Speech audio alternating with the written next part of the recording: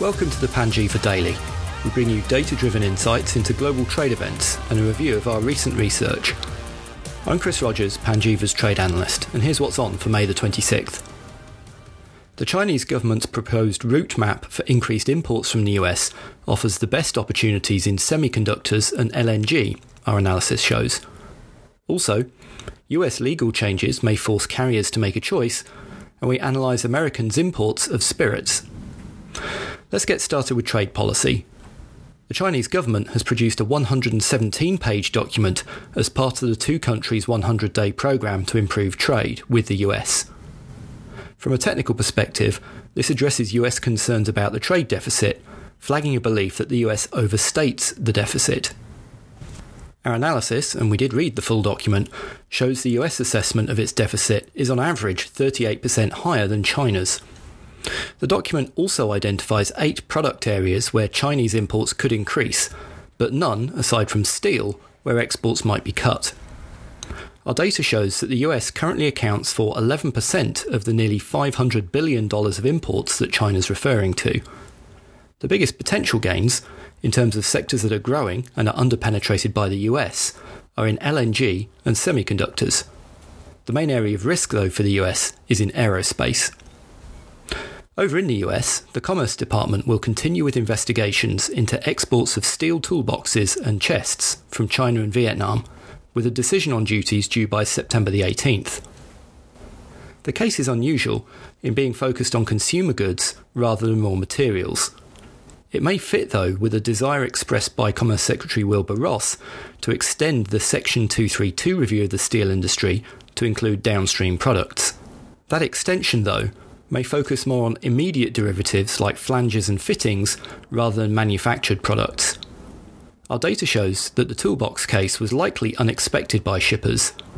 Imports of the products covered increased nearly 80% in the first quarter on a year earlier and may have risen another third in April.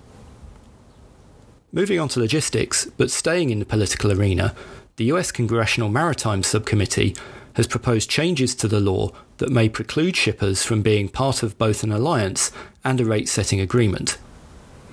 One such conflict may involve the Trans-Pacific Stabilization Agreement, or TSA, which sets guidelines for rates across the Pacific Rim.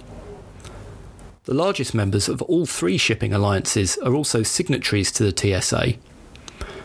Carriers would need to choose between alliance-driven route optimization and TSA-driven rate stability, at least on US-bound routes, if the law is changed.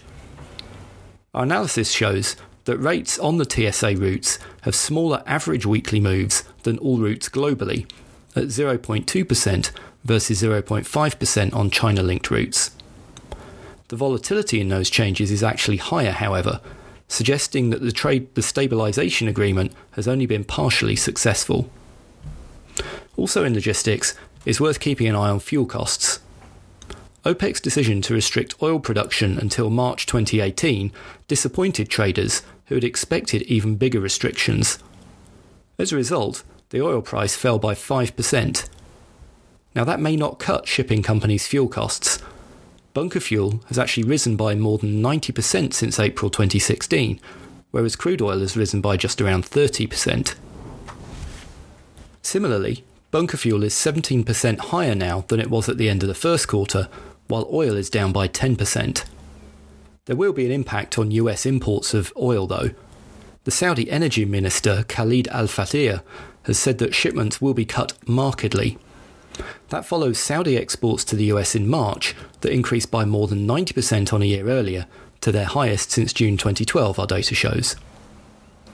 Changing tack now to economics, the US goods deficit increased to $68 billion from $57 billion a year earlier in April. That was the 6th straight increase and was 5% larger than economists had expected.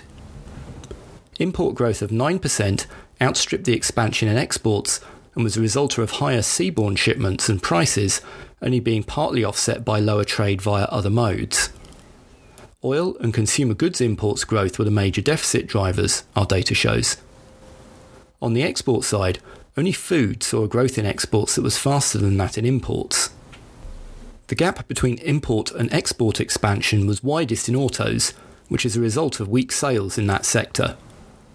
The expansion in the deficit seen in April will probably provide extra impetus for more trade protectionism from the Trump administration in the coming weeks and months.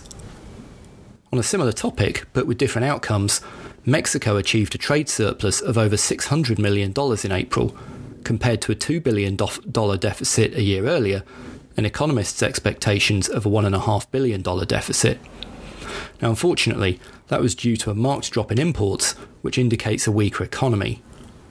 The imports fell 5% on a year earlier on a broad basis. Our analysis of the top 500 import lines shows that electronics, including PC peripherals, and power distribution equipment saw the most marked reductions. Export growth, meanwhile, was just 4%, the slowest rate of growth since October. That included a 3% rise in non-oil exports to the US. Now, when comparing that to the 12% expansion seen a month earlier, that may be good news from a political perspective as the US starts its NAFTA consultations. Finally, we've published the third in a series of studies into what trade data can tell us about American drinking habits. This one focuses on spirits, and here's a brief summary. Americans' drinking habits are changing. US imports of spirits grew by 3% in the 12 months to March 31st, lagging the 6% rise in beer, but beating the modest increase of 2% seen in wine. Within the different types of spirits, vodka has lost out, with its market share of imports in the past year falling to 21% from 31% 3 years ago. And that likely means that shippers like Absolut lost out to brandy makers including Remy Cointreau. Imports of tequila have climbed by 5% in the past year and set a new record in March. However, Mexican exporters, including Jose Cuervo, actually saw their global exports drop by 14% on a year earlier in the 3 months to April 30th. Overall, though, the US runs a deficit in spirits due to a steady decline in exports of whiskey. American brandy exports, meanwhile, have been a success, rising 16% without the help of significant trade policy changes. Finally, there'll be no podcast on Monday because of the Whitsun, Memorial Day and Dragon Boat holidays. Normal service will resume on Tuesday. If you want to learn more about our research, head over to panjiva.com. In the meantime, have a great weekend and a restful holiday, and thanks for listening.